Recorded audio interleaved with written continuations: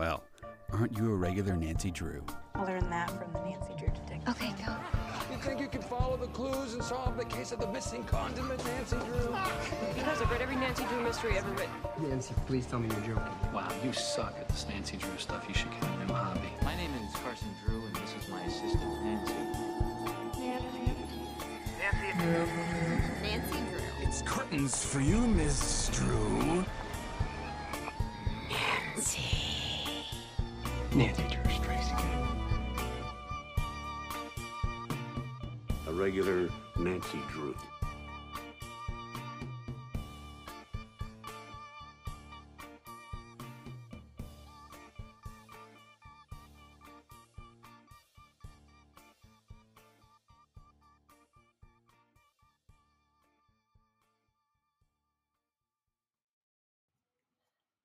Hello, regular Drews. Welcome to episode 52. Hello, everyone. We've got some very special guests with us today. Yes, we have Alexa and Candace from River Heights Buzz joining us to talk about Secret of the Old Clock, the Her Interactive PC game. Welcome, you guys. Thank you for having us. Yeah, thank you for having us, too, because this is going to be a two-parter episode where we're going to be covering part one over here and then part two over on River Heights Buzz's podcast. So, Secret of the Old Clock is the 12th PC game from Her Interactive. It was released on July 12th, 2005, for the 75th anniversary of the creation of Nancy Drew. Very, very exciting, very cute, I think, considering that was the premise. Yeah. How do you guys feel about it? I was really excited for this one. I remember when they first announced it, seeing the trailer for it at the end of Blackmore, I was so excited to have more games based off the original books, which of course this is based off the first four. So I thought it was a great premise idea. The game itself, we'll talk about it, but yeah. What about you guys? Yeah, I think it was good. Because as some of you all may know, most of the first games were not based off of the original books. They were based off of a different series of the books, a little bit more of a mature version of Nancy. So this really was getting back to her roots of where she started. And I remember thinking at first it was kind of weird because it was like we were going back in time. Yeah. Yeah. But I mean, it works for this game, I think. Mm-hmm. I think it's obviously we're so used to, the more modern day kind of Nancy in the games, but I think it was kind of cool that we went back to the 1930s and being able to experience all of that time frame of things that were going on and that kind of thing. So I thought that was kind of cool, at least to me. So, yeah. Mm-hmm.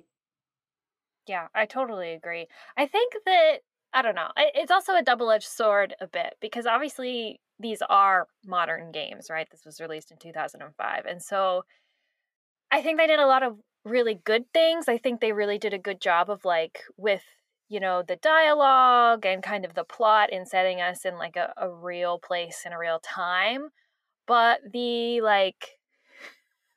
some of the character design and the location design, I think was not super great at that. Specifically just the architecture, some of the buildings, I was like, this doesn't look like a house from the 1930s, you know what I mean? And some of it just really took me out of that. And so as a premise, I think it was great and, a great homage to the original stories, but in execution, I think it was a little shaky, maybe. That makes sense. So, do we want to come up with 3 words or 3 small phrases that we think kind of encapsulate what this game is? Golf. Golf! Yes! Golf! Yes! And then I think, maybe history or something historic. Yeah. Historic golf. And then Alexi said hidden tunnels. That's a good one. Sabotage. Yeah. Sabotage inevitably always ends up being one of our three Yeah. because that is the only, like, crime that's ever, like, actually committed in these. I mean, like, of course, you know, theft and vandalism, you can say, but it's all because they're sabotaging Kidnapping. something. It's always sabotage. Yeah. Kidnapping is so rare. Yeah. Yeah, okay. I think that's good. You want to go ahead and jump into the summary? Absolutely. Okay. So, at the very start of the game, a very 1930s like radio announcer voice tells us that Nancy's friend Emily Crandall has invited us out to the Lilac Inn for some reason. She hasn't told us why, but she just wants us to come out. But potentially it has something to do with the fact that her mother died recently and left Emily the Lilac Inn with only the help of a guardian to run it. Apparently her father died in World War I. So we are driving to the Lilac Inn, and as we approach, we see another car in the drive of the inn, which is interesting, might be important later. And then upon entering the inn, we speak to Jane Willoughby, who is Emily's guardian. Apparently Jane was Emily's mother's best friend back in quote-unquote capital city. No, I don't know where that was supposed to be. And we kind of learn a few things in this conversation with Jane. We learn that Emily turns 18 in 3 months, at which point Jane will no longer be her guardian. We also learn that the Lilac Inn is known for its pies, which that's interesting. Jane also tells us that Carson has called for us, and that we need to call Carson back. And also that Emily didn't tell Jane that we were coming here until just this morning. And Jane kind of alludes to the fact that this is because Emily has been like forgetful and like seems like off lately, and that she's been kind of like scattered. So she kind of attributes it to maybe it's just because of the loss of her mom or something, but clearly something's weird. And maybe that has something to do with why we're here. Yeah, which, I mean, that makes sense considering she's only 17 years old and now she has very real and adult things that she's going to have to be dealing with. Yeah. So it kind of makes sense why she would be forgetful. Yeah. And obviously, like, I would assume that the inn is closed for the time being until everything gets settled. Yeah, that's an interesting point. We don't ever really know about that. And certainly That's the way true. that they kind of make it seem like is they seem like there's lots of stuff going on and it's busy. And when spoiler alert, when the stove explodes later, they're like, we have to shut the inn down. But it's like, there's no other guests that we meet. There doesn't seem to be very many guest rooms if the layout of the inn is any indication. And so it's just like, where are these people? Where are they hiding? And if this is a functioning inn, why is it a big deal when all this bad... If it isn't a functioning inn, then why is it a big deal when all this bad stuff happens? Like, doesn't seem like that stressful. I don't know. That's a good point. Yeah, interesting. That's a good point. Yeah, because wasn't Emily's mom, like, previously a dressmaker? So she wasn't doing that anymore and was doing the inn. Mm-hmm. Was she doing it by herself? Like... Yeah.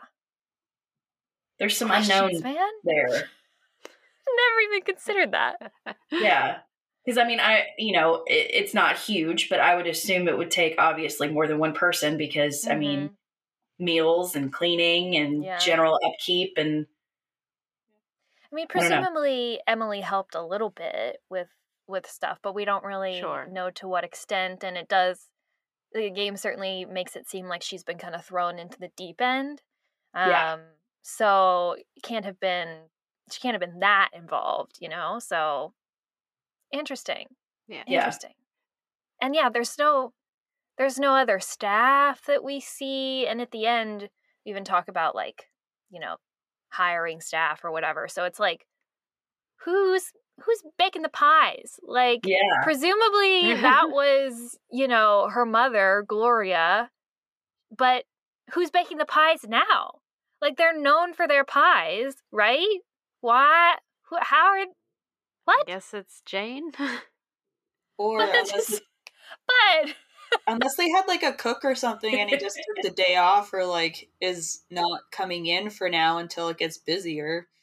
But we're So- still doing the pie delivery. For sure we are, because that's a puzzle that we have to do. And, yeah, that's true. and loading it in the car, and then at the end with the pie truck and everything. So it's still very much, that's a, wow, plot hole. Yeah. Yeah, because I was just thinking, well, maybe it was off season, but the weather is really good the whole time. So you wouldn't think it would be off season, so you would think that there would be lots of activity. Interesting. Well, okay. Well, so we go upstairs and we talk to Emily. She and Nancy kind of bond over the shared loss of their mothers. And Emily asks us a favor. She wants us to take her mother's jewelry back home and lock it in our safe because she doesn't have a safe or any way to keep the jewelry secure. And she's also clearly spooked and like worried about something because she keeps like pausing and thinking that she hears someone and she thinks someone's like listening to this conversation. So she like whispers, right? Things are very weird. She says also that strange things have been happening recently, but she doesn't give us a full explanation of what that is at this particular moment because just after she, says that like strange things are happening, we hear a large explosion. Then there's a shout from Jane downstairs that the kitchen is on fire, and so we have to evacuate the building. Wonderful. Pretty soon after that, we learn that what has happened is that the kitchen exploded. It's been completely destroyed. There's smoke damage everywhere, which means that the Lilac Inn has to be shut down for months, maybe even for good. The fire chief apparently said it looked like a burner on the gas stove was left on and then something made a spark and, kaboom. But fingers crossed that the inn's insurance company will cover the cost for the repairs, which is kind of a big plot point in this as well. Oh, Jane does tell us, that Emily was the last one in the kitchen and probably the one who left the burner on. But she says, it's no wonder because she's been so forgetful lately with the stress of losing her mom and she's trying to run the inn by herself, basically. And Jane feels like she's no help and poor me and all this stuff, right? Yeah,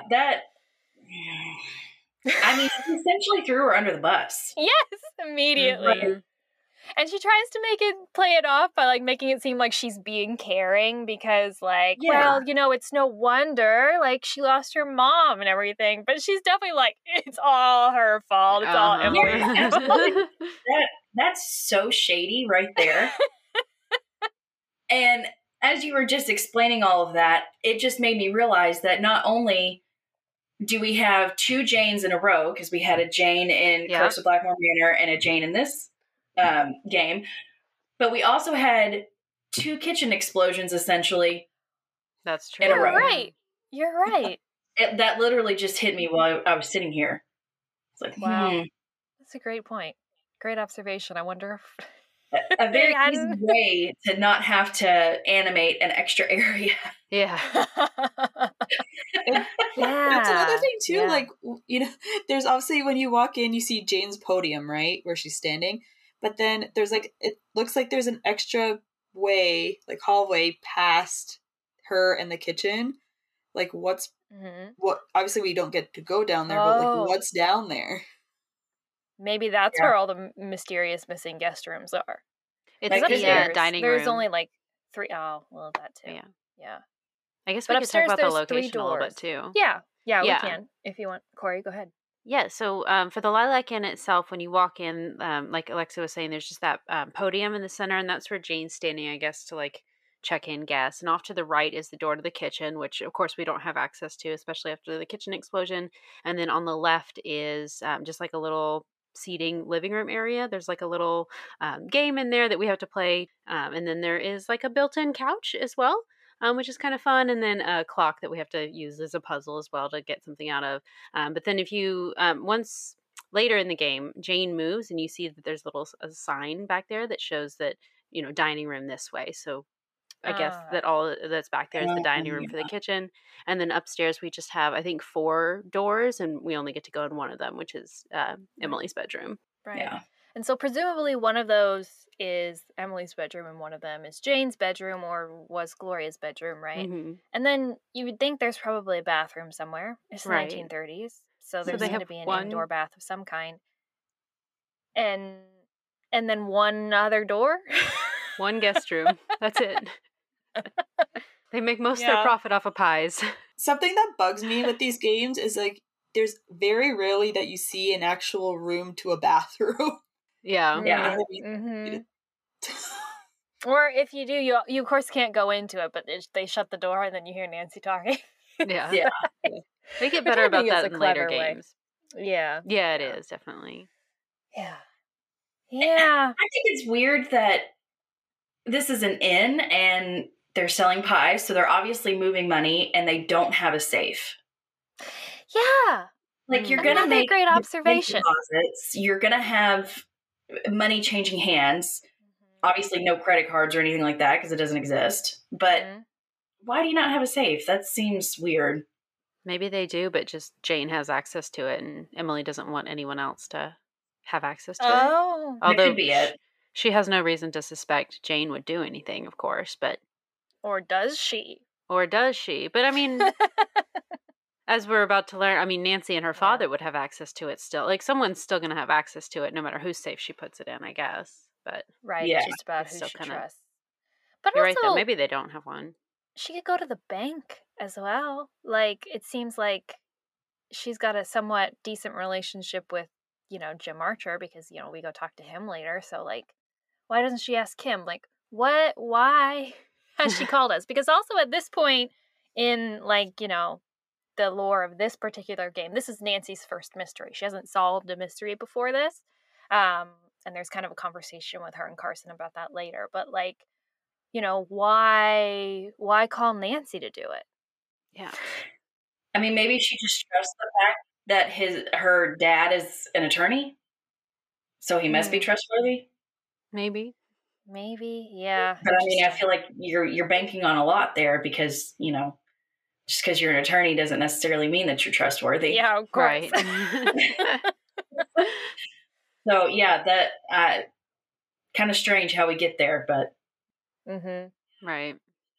Okay, let's see. Okay, so so after we finish talking to Jane, she has to go outside to take a call on a payphone, and upstairs we hear Emily shout, "Oh no." So we go upstairs, and of course we learn that Emily's mother's jewelry has been stolen. Of course, we set it up, we knock it down, right? Yeah. We knew this was going to happen because she was worried about her mother's jewelry being stolen, and so now it's happened. Her mother's jewelry has been stolen. She's upset about this, but she doesn't seem surprised because this is where she tells us, that stuff like this has happened before. She's kind of reluctant to talk about it. She is adamant that she didn't leave the stove on, though. But now that her mother's jewelry is gone and she can't afford to buy a new stove, and like without the stove, she'll have to sell the inn, which she doesn't want to do. She goes kind of on this little spiral, and she just like exclaims like, "Oh, that Josiah Crowley," right? And she laments, and this is where we learn about Josiah Crowley, right? She laments that he, who was her old neighbor, died last year, and said that he was going to leave them money, but he didn't. So she's upset about that he didn't follow through on what he said he was going to do. He did give them a clock before he died, though, and he would always point to it and say, "Time will tell."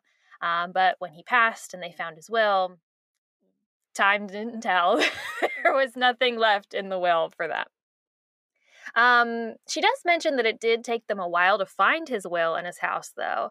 But she kind of brushes this off by saying that Josiah was a screwball and he had weird hobbies. And she tells us that he even invited a man named Richard Topham to come live in his house and teach him how to read minds. And that Richard Topham still lives there now because in the will that they found, it turned out that he left, that Josiah left everything to him, including his house. So he's still there. She does tell us, too, an interesting bit of lore, that the inn and Josiah's house were built at the same time by two brothers around the Civil War. Oh. I only mention that because it is a very clear reference to The Hidden Staircase, which is a book that Corey and I we're on a Hidden Staircase kick right now. So yeah, so that is a reference to The Hidden Staircase. After we're finished talking to Emily here, she asks us to go to the bank to talk to Jim Archer about her mother's jewelry and ask if it was insured because it's been stolen. So now she wants to see if she can also make a claim to the insurance company about this. A very fast turn of events. And I think it's also interesting that Jim Archer is in this game and is pictured as an older character, because we know him as Helen Corning's fiance, which would make you assume he was obviously a much younger man. I've chosen to believe that he is Jim Archer Sr. and the fiance is actually his son. Oh. So this is like Helen's father-in-law to be. That's the way I make sense of it. But yeah, I hope that that's not who Helen ends up with, because he's not super age appropriate, right? So well, later in the bank, there's a picture of like a woman standing next to a car, and he talks about like we ask him if that's his car. And and he's like, yeah, it is. So presumably that's his wife. Helen's got a hot mom. I was like, is that Helen Corning? I was like, and she was very attractive. I was like, dang. Yeah. But yeah. Yeah, I wonder what the choice was there to give him that name. That's very unexpected, I guess. It must have just been because they wanted to make another reference, and they're like, we need some random character male name. And it was like, oh, what about Jim Archer? And they're like, great, because Helen's not in it, so it doesn't matter. But what a missed opportunity, because I love Helen. And I wish Helen would have been in this, at least as a phone contact. It would have made so much sense, because they even reference her at the beginning that she's our mutual friend that we know Emily through, so they could have, but oh well. Yeah. Okay, Corey, do you want to take it at all? Sure. Okay. So at this point, we need to call Carson. So we go back to that payphone on the front porch of the Lilac Inn. And he asks us if we can run into town, into Titusville, and do an errand for him. He also gives us some instructions on how to drive our Roadster in the 1930s. It's a very, very important feature in this game, that you don't hit too many potholes, you don't run out of gas, you don't get a flat tire. At this point, we do get to go down the path a little bit around the Lilac Inn. Back there, we do find a golf course, like a miniature golf course back there. And then if you keep going down the path, we see like a little detached garage and then another house. We enter the house and we meet Richard Topham, who was living with Josiah Crowley up until the time that he died. That's another thing about like the house, right? Where it's like there's like the living room area, I'm assuming, and then there's like at least one bedroom. Like where, and then it's Josiah and where's the kitchen? Where's the bathroom? The kitchen? Where at least have another bedroom.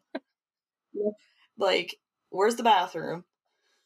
All these questions it is about a weird this layout. house. Yeah. I don't know. Yeah, I was just looking because you mentioned about the essentially detached garage. And I was looking to see if that is actually correct based on when the house was built, because they said around Civil War time. And it says from a quick Google search, which Google is my best friend, in the 1910s and 1920s is when it started. So maybe that's just a more recent addition to the area, just as a way to try to explain it. But I was curious when that kind of became a thing, because I felt like 1800s was probably a bit too early. Well, they would have had carriage houses. Yeah, because there's like carriage little houses and also a barn. Yeah. Okay, so we meet Richard. Oh, sorry. Go ahead. I was just going to say, I don't know how you all feel about the mini golf course. It's tedious. Listen. It's very tedious. Listen, I don't dislike playing the golf. It's not horrible or anything. It's a little clunky and weird, and it's not too difficult to do once you figure it out. Maybe you have to do it a couple times to succeed, but it's not hard or anything. But it's the design of it that kills me, because again, this is what I was talking about a little bit before. You cannot convince me that there is any way that this golf course was built like in the 1930s or like pre-19. That is a 2005 golf course with like the crazy magenta colors and like the weird like swirly. That's not Art Deco. No. That's not Art Nouveau. What is that? That's like crappy early 2000s big bold like print. Right. Like that. It really is. It's so out of place. It's so out of place. So I just Googled again, when did mini golf start? Oh, God. And it says that the first known documented game was actually June 8th, 1912. Okay. Oh, Okay. cool. So But that could track. But again, they're the apparently the design. first mini golf course opened in North Carolina in 1961. Oh, okay. Oh, interesting. So maybe it was just because Josiah, he had his weird hobbies and apparently had money. You can build a mini golf course if you want. He was ahead of his time. I guess so. Mined in 2005. When you guys were playing, like, on hole 6, it was, like, obviously, like, there's some of them that are in, like, 2 parts, essentially. And, like, so there's, where the hole is on hole 6, there's, like, a second spot, like, that a ball can come out of. And I was like, where in the heck is this, like, can you get that? But we'll find that out later, towards the end of the game. And I'm like, it was driving me crazy. I'm like, come on. That is a good point, yeah. Okay, so we enter this very, very bizarre looking home with all of its weird little buildings outside of it. And we meet Richard Topham. Actually, he greets us by name, even though we haven't met him before. He shouldn't know our name. But we have to really quickly find a mouse for his cat, Yuri, who doesn't like strangers and just meows uncontrollably unless he has his favorite little mouse. Yuri is my favorite. He's a very sweet little kitty. My favorite character in this game. Yeah. But we learn about Richard Topham's, what he calls his cerebral emanations. So he is... Not a good enough reason to use the word emanation. No, it's not. He is a psychic, essentially, and he's got these telekinetic powers where he can move things with his mind. Also, like implant ideas into someone's mind, so like communicate non-verbally. Gosh, this is so strange. And he also has this school where he teaches other people to do this. In fact, he moved into Josiah Crowley's home because they like met when they were at lunch one day at the Lilac Inn, and Josiah was like, why don't you come move in with me so that we can like spend full time teaching how to do these psychic things. A screwball indeed. We actually learned later, though, that he was at the Lilac Inn right after the fire and happened to run into Emily, and she told him who we were. So that's how he knew who we were when we came in the door. But he's really rude. Like, he is not the nicest guy. He calls us intellectually unendowed and refuses to speak to us until we can, like, solve a series of puzzles to prove that we're, like, worthy of speaking to him and that we won't deplete his intellectual capabilities by having a conversation with him. Also, it's just, like, the world's most, like, stupid, like, puzzles, too. Like, it's, like, they're those little, like, I guess whatever you call them, where they, like, I don't even, I'm sure there's a specific name for them, but they're like little brain teasers. And it's like, you get those in like, like 3rd grade to do. Yeah, those are pretty easy. Yeah. Well, we solved those very simple little puzzles, and he agrees to talk with us. We talked to him about Josiah Crowley, and he tells us that no, there's no way that like you could construe this as me like forcing him to give me all of his money or like tricking him into leaving everything to me. I was his only real friend. Everybody else only talked to him and liked him because he had all this money. I was his true friend, and so it's right that I was left everything in the will. He does give us permission, though, to look around the Crowley house a little bit more. We see that that Josiah was an inventor, and he's got all sorts of crazy little inventions around the house. He was also obsessed with A Midsummer Night's Dream, and we learned that he actually played Puck in an onstage show of it, and he has a lot of little clues and puzzles that he's just left behind. We go back into town. We do that errand for Carson, and we just have to pick up some papers from a telegraph office for Carson, but we do get the opportunity to earn some money by delivering telegrams throughout the game. It's actually a pretty, I don't know, I think it's tedious, but it's a way to earn money in the game if you need it. Yeah. The only positive about delivering the telegrams is the references that you get from visiting all the different locations, but even that is kind of just like, I mean, especially if you don't get half of them, which I didn't. So it's like, cool, but I don't know what this is referring to. So yeah. And at least you can't get fired from it. Yeah, that's true. That's true. I think it was probably an easy way for them to extend game time. Yeah, absolutely. Yeah. Yeah, so our map of Titusville, we have the whole town. You can go to pretty much all of the locations, and when you get there to deliver the telegram, they'll say little references to the books. Not always to Nancy Drew books, though. Like there's some other books that get referenced, but a lot of the locations are locations from the books as well. So we drive around town a little bit. After we go to the telegraph office, we talk to Jim Archer at the bank, and he tells us the recent stock market crash and the Great Depression has things pretty bad, especially things here in town. He says that the Lilac Inn, because it's a small business, he's concerned about it doing well, especially now that Emily's trying to run it herself. But he tells us that his bank is doing great. Don't worry about it. We're doing great over here at the bank. No effects from the Great Depression here. Don't worry. Don't look over here. Well, we do get to ask him about the jewelry, and he confirms that it was not insured. Gloria didn't end up renewing her policy on it because she didn't think she would need to, because she was expecting to inherit all the money from Josiah Crowley. Hold on. What kind of rationale is that for not renewing an insurance policy? Who knows? Oh, I'm going to inherit some money, so I don't need to insure my valuables? Who knows? Maybe the policy was just sounds too like expensive. a way to quickly lose all your inherited money. Right. Anyway. Yes. So she didn't re-up the insurance policy on her jewelry, unfortunately.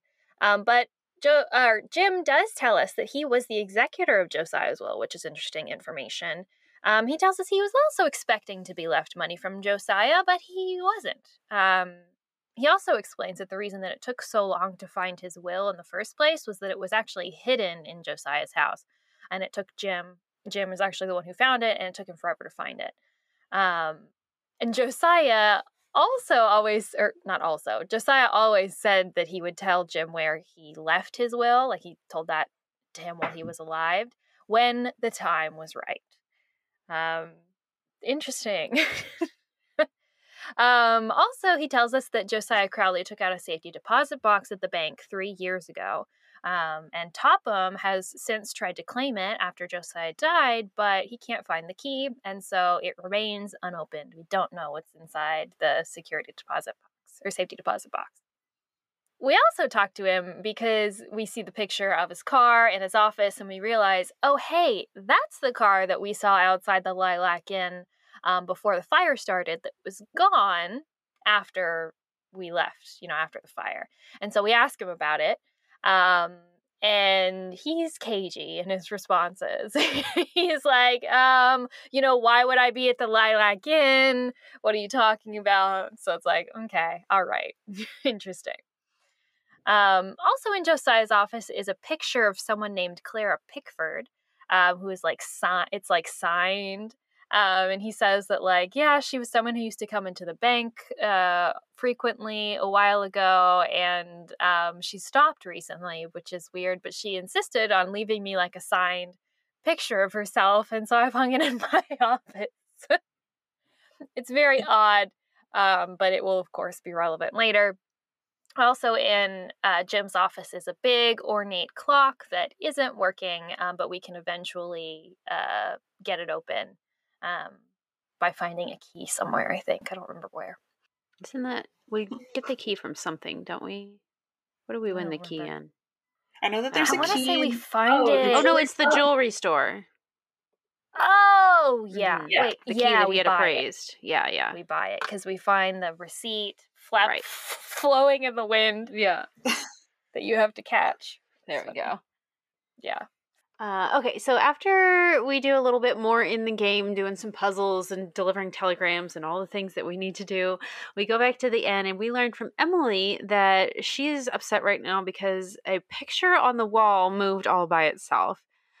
She tells us that actually last week a book fell off the shelf by itself, and she's been hearing weird noises all the time. There's been creepy whispers just coming from nowhere.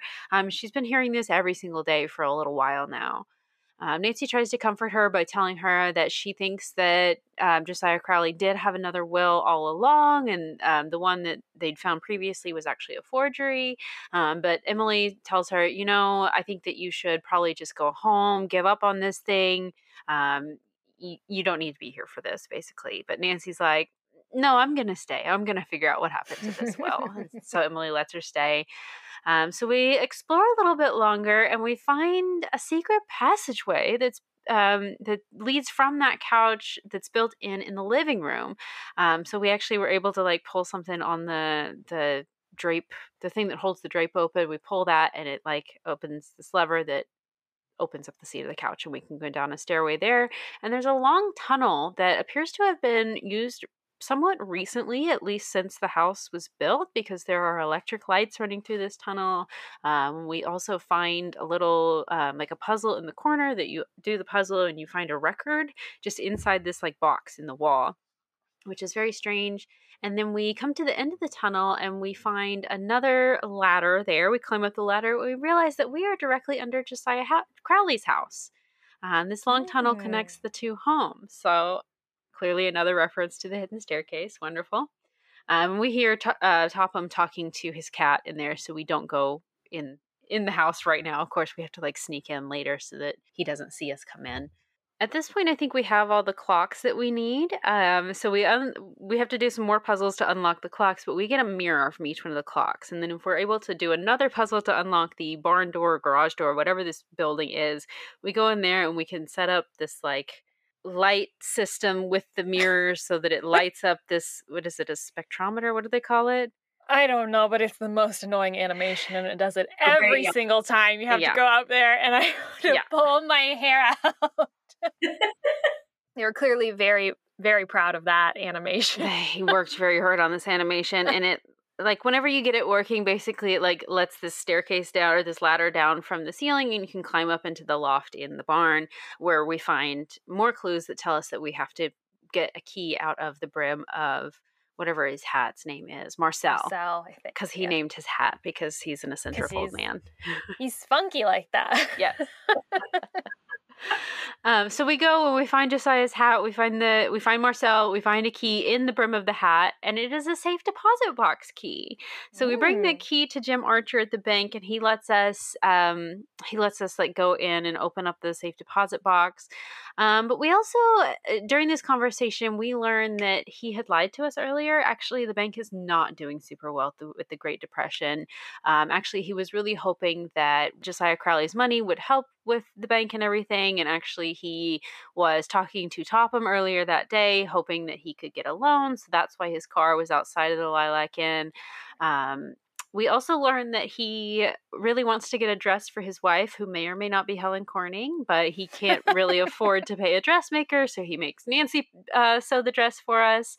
Or he asks us to go to Jane because she used to be a dressmaker. So we go to Jane and we ask for her help with the sewing, and she's like, Nancy, I haven't sewn in so long. I don't even remember how to work a sewing machine. That's one of those things that you forget instantly upon not doing it anymore, right? Just like not a bike. Not like riding a bike at all. Yeah.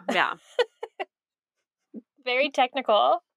I can't even sew a stitch anymore. What is thread? It's been 5 years. So long. So Nancy ends up having to sew the dress, but once we finish the dress, he lets us go in and open the safe deposit box.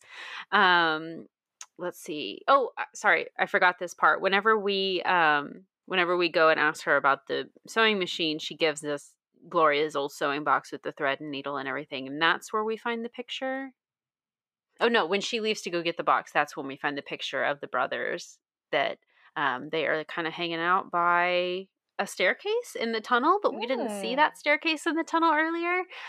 So that's very interesting. It's even when Nancy was going up in that kind of secret tunnel that we find, she's it seems like she seems really jumpy. And I'm I get it. That tunnel is spooky. And it's there's hardly any light that you can see where you're supposed to be going. And it's at least have some kind of lantern or something or other. At least one or two. Yeah. Yeah. I will give props to the, game developers here. That is a spooky tunnel. Like there is creepy sounds of dirt moving. Sometimes you'll hear footsteps like that aren't yours. Right. And also but the only critique that I have of that is the music doesn't change when you go into the tunnel. Oh yeah. So like you're just upstairs. You're just upstairs and it's got like the, kind of upbeat walking around the end music. And then you go down into the tunnel and it's still the upbeat walking around the end music, except you're also hearing like really weird noises. Yeah. So it's like, if they had just committed a little bit extra to the soundtrack there, it would have been excellent, but alas. Oh well. So we do go back down into the tunnel and we're able to, after seeing where the brothers were standing in the photograph, we were able to figure out that there's another lever that we didn't see earlier that opens up another portion of the secret passageway. Once we get that door open, we find another hidden staircase, and that puts us up on this little landing, which we realize is directly behind the wall in Emily's room. Meaning that you're able to, from your little position in the secret passageway, use your hand to like move that picture aside to spy on her and see what she's doing. And of course, if you're like breathing or anything like that, moving around, you can hear it from Emily's room, which explains why she feels like she's been watched. Because she's being watched. Because she has been watched. Because somebody's peeping on her through a peephole in her wall. A 17-year-old girl. Ugh. Ew. Not okay. The implications are not okay. Big ick. Yeah. Yeah. So, of course, we have to go confront Jane about this because it's like, you had that picture right there. How did you not know about the secret passageway? But Jane is very defensive and she's like, 1,000 people walk by here every single day because there's so many people staying in our one bedroom and so many people in the dining room that's been exploded. Obviously, there's people all around all the time. Anyone could have seen that photo. In fact, anybody could have seen that photo except me because I had never seen it before now. I've never seen that before in my life. Get it away from me. There's lots of stuff behind this podium. I don't know what you're talking about, Nancy. It's not like I stand here 24/7. Right. I will say though, it seems to me like you could really easily play it off as though you had no clue where that picture was taken though, because it's just a tunnel. And if you didn't know that the tunnel existed at all, which maybe she didn't, she's only been here for a few months, I guess. But the back of the photo gives instructions on where to find the tunnel. So, it does. Oh, never mind. It says like bench under or stairs under bench or something in living room. I missed that one. Never mind. But Jane also tells us that Emily has gone into town to run some errands. So now we have the opportunity to do a little bit of snooping. So hold on one second. Is that the last time that we can ever speak to Emily in the game is when she tells us about the, before she goes to leave on these errands? Because after this, I was never able to see her in her room again. Oh, that's a good point. I don't think we did. I don't think I was able to see her. And it's just such a weird, way to kind of just leave that character. Like she's the one that we're supposed to be caring about, who is in this, hard situation, we're supposed to be connected with her through Nancy, the grief of losing a mother or whatever, and then it's just we never see her again. Bye. That is weird. She's mentioned, in the final letter and everything, but I don't even think we see a picture of her there. There's no there's no real resolution, and this is an odd part for me, but I kept wanting to go back and talk to her about all the stuff that we were finding and doing, but every time I'd go up to her room, she'd just be gone. I'd be like, I guess she's still in town. I don't know. That's a good point. But yeah, so since Emily has gone into town to run errands, we can of course take advantage of this opportunity to go snoop in her room. And we can look more in the drawer underneath the window seat where she sits, because that's where all of her mother's keepsakes are. As well as, stuff that Josiah gave to Gloria. So we find in that drawer a little note from Josiah to Gloria that has some, cryptic phrases on there that we'll need to actually solve the old clock puzzle in the barn. There's also a letter from Jane to Gloria that they're kind of talking about, I guess, whatever preparations that Gloria made in the event of her death. And Jane said that she'd absolutely take care of Emily if anything happened to Gloria, but don't worry, you're going to be fine. Jane also tells us a little bit about her life and where she's living, which is a boarding house. She tells us it's kind of sketchy, though, because there was a woman there named Marion who went through her purse recently that she found. So rude. Can't believe someone would do that, right? Yeah, and so all of that kind of happens, and eventually, after we end up doing the alterations to the dress, we can go back into town, give the dress to Jim Archer, and get into the safety deposit box of Josiah Crowley's. We're like, okay, come on, it's going to be a will, it's going to be the will, it's going to be the will. It's not a will. It's just a journal, another journal written by Josiah. And because it doesn't seem to have any value to it, Jim just lets us keep it. This seems insane to me. I don't know what kind of bank this is. Absolutely. What a sketch thing. Just because it's not valuable to you, Jim Archer, doesn't mean it's not valuable.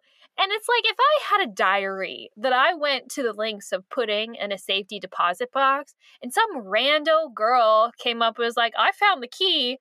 It's like, sure, have whatever's inside. Nope. Excuse me, don't let someone read my private journal. Clearly, I wanted it kept here a secret for a reason. The point of the safe deposit box, so that random girls can't just take your journal. Exactly. Oh, well, we get it. I mean, it ends up being a good thing that we found it because, it helps us, but whatever. Inside of the journal, what we find is we read a communication between Josiah and some folks seemingly named after Midsummer Night's Dream characters. And communication, between Josiah and them from his radio. Okay. So what we realized that we saw a radio in the upstairs of his barn building, right? So we can now go back in there and talk to them. Once we do, it becomes clear that Josiah had given them each a cue from Shakespeare, and that they should respond with a phrase when that cue is delivered.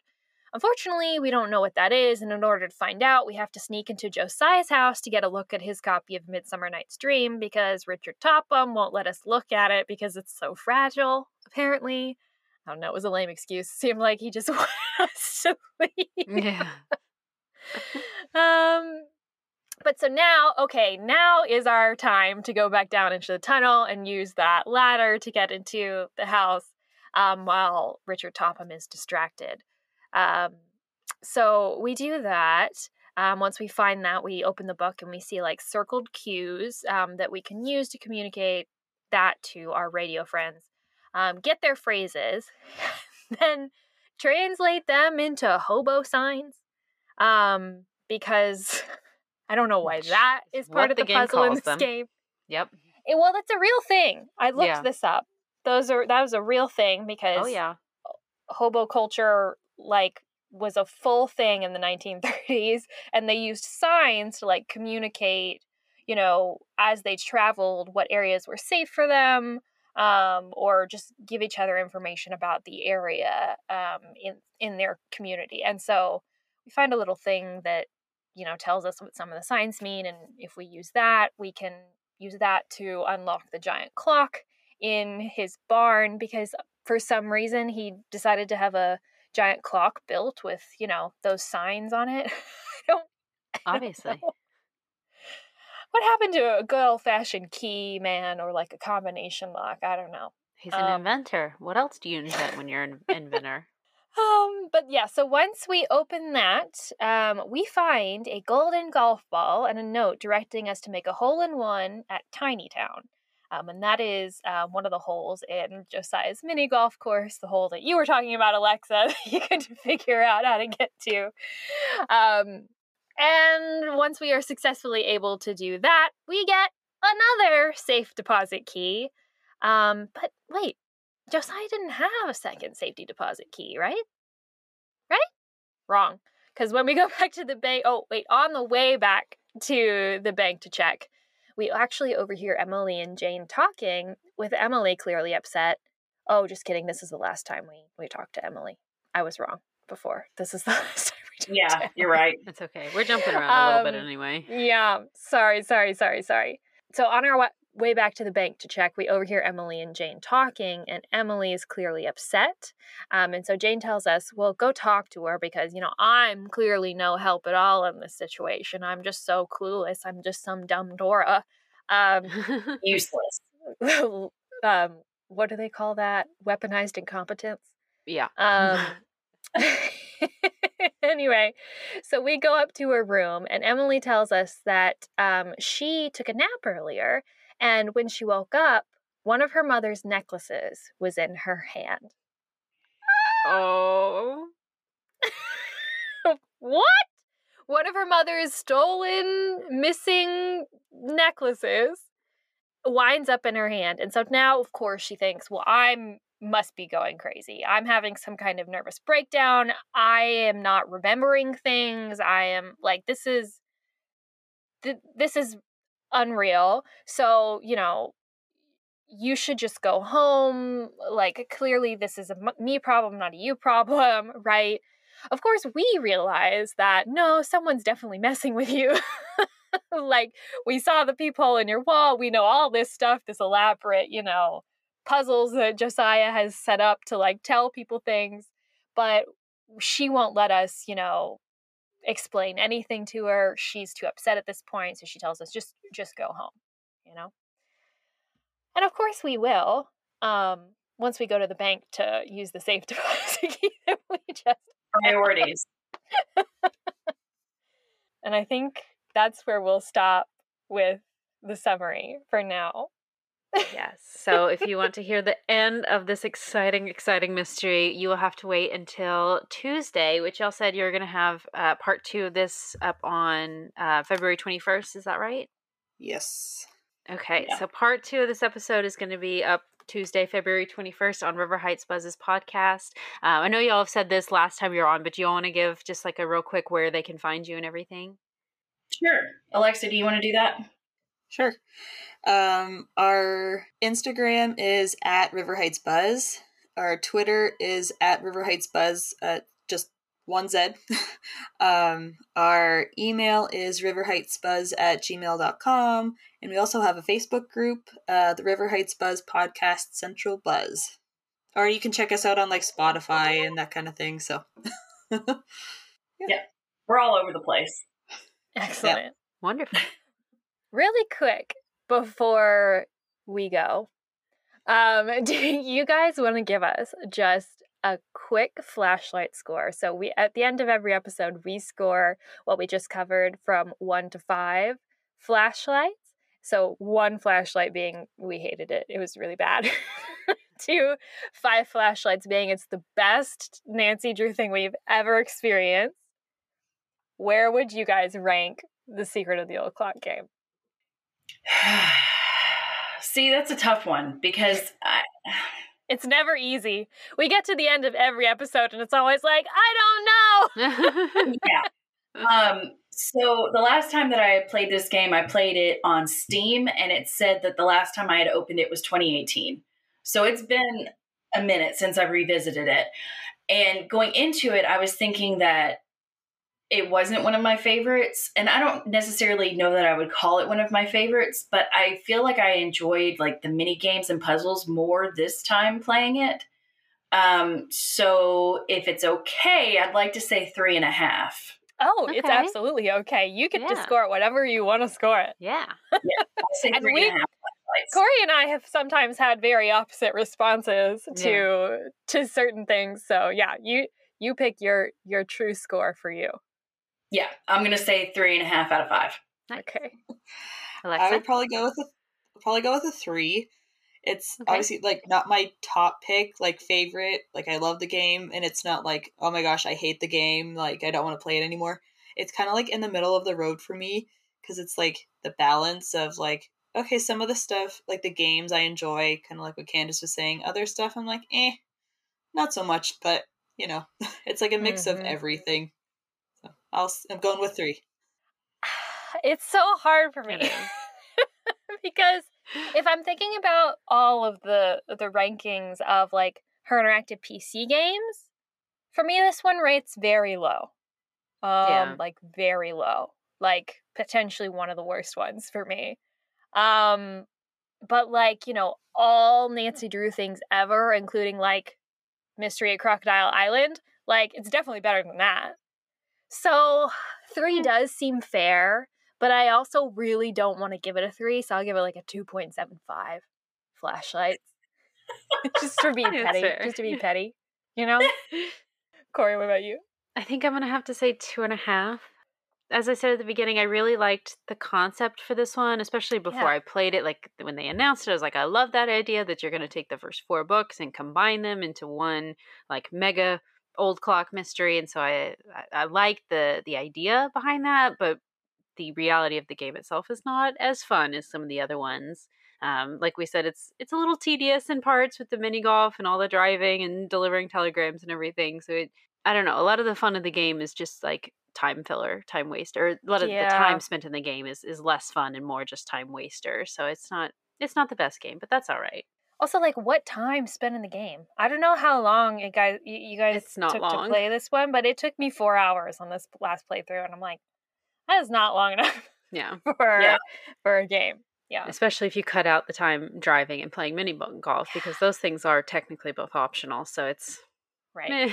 So yeah. Well, before we go, Becky, do you want to tell them what we're going to cover for 53? So after part 2 of this episode?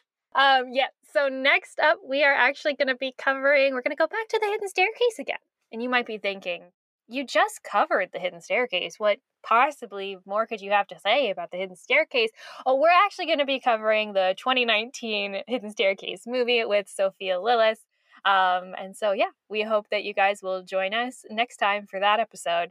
I think it's an interesting one. Corey and I actually had very opposite opinions about it. Yeah. And the funny thing is, we've already covered that movie on our podcast, and so so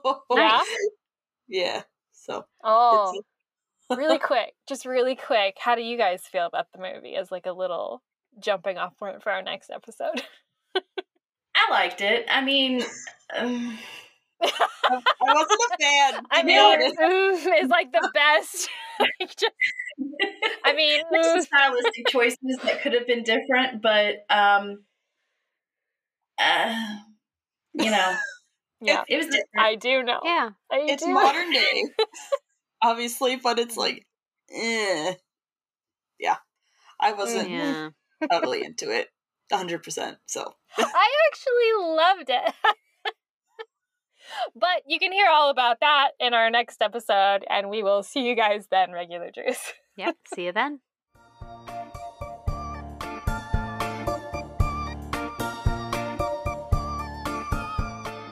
Thank you for listening to Regular Nancy Drew. Email us at regularnancydrew@gmail.com. If you like this episode, make sure to rate, review, and subscribe. You can also follow us on Instagram at Regular Nancy Drew and Twitter at RegularND. You can also support us on Patreon. Patrons at the $3 level vote on upcoming episode topics and get exclusive access to our Scoop Sesh series. And all patrons receive early access to each episode as well as weekly bonus content. And to all you Regular Drews out there, thanks for listening.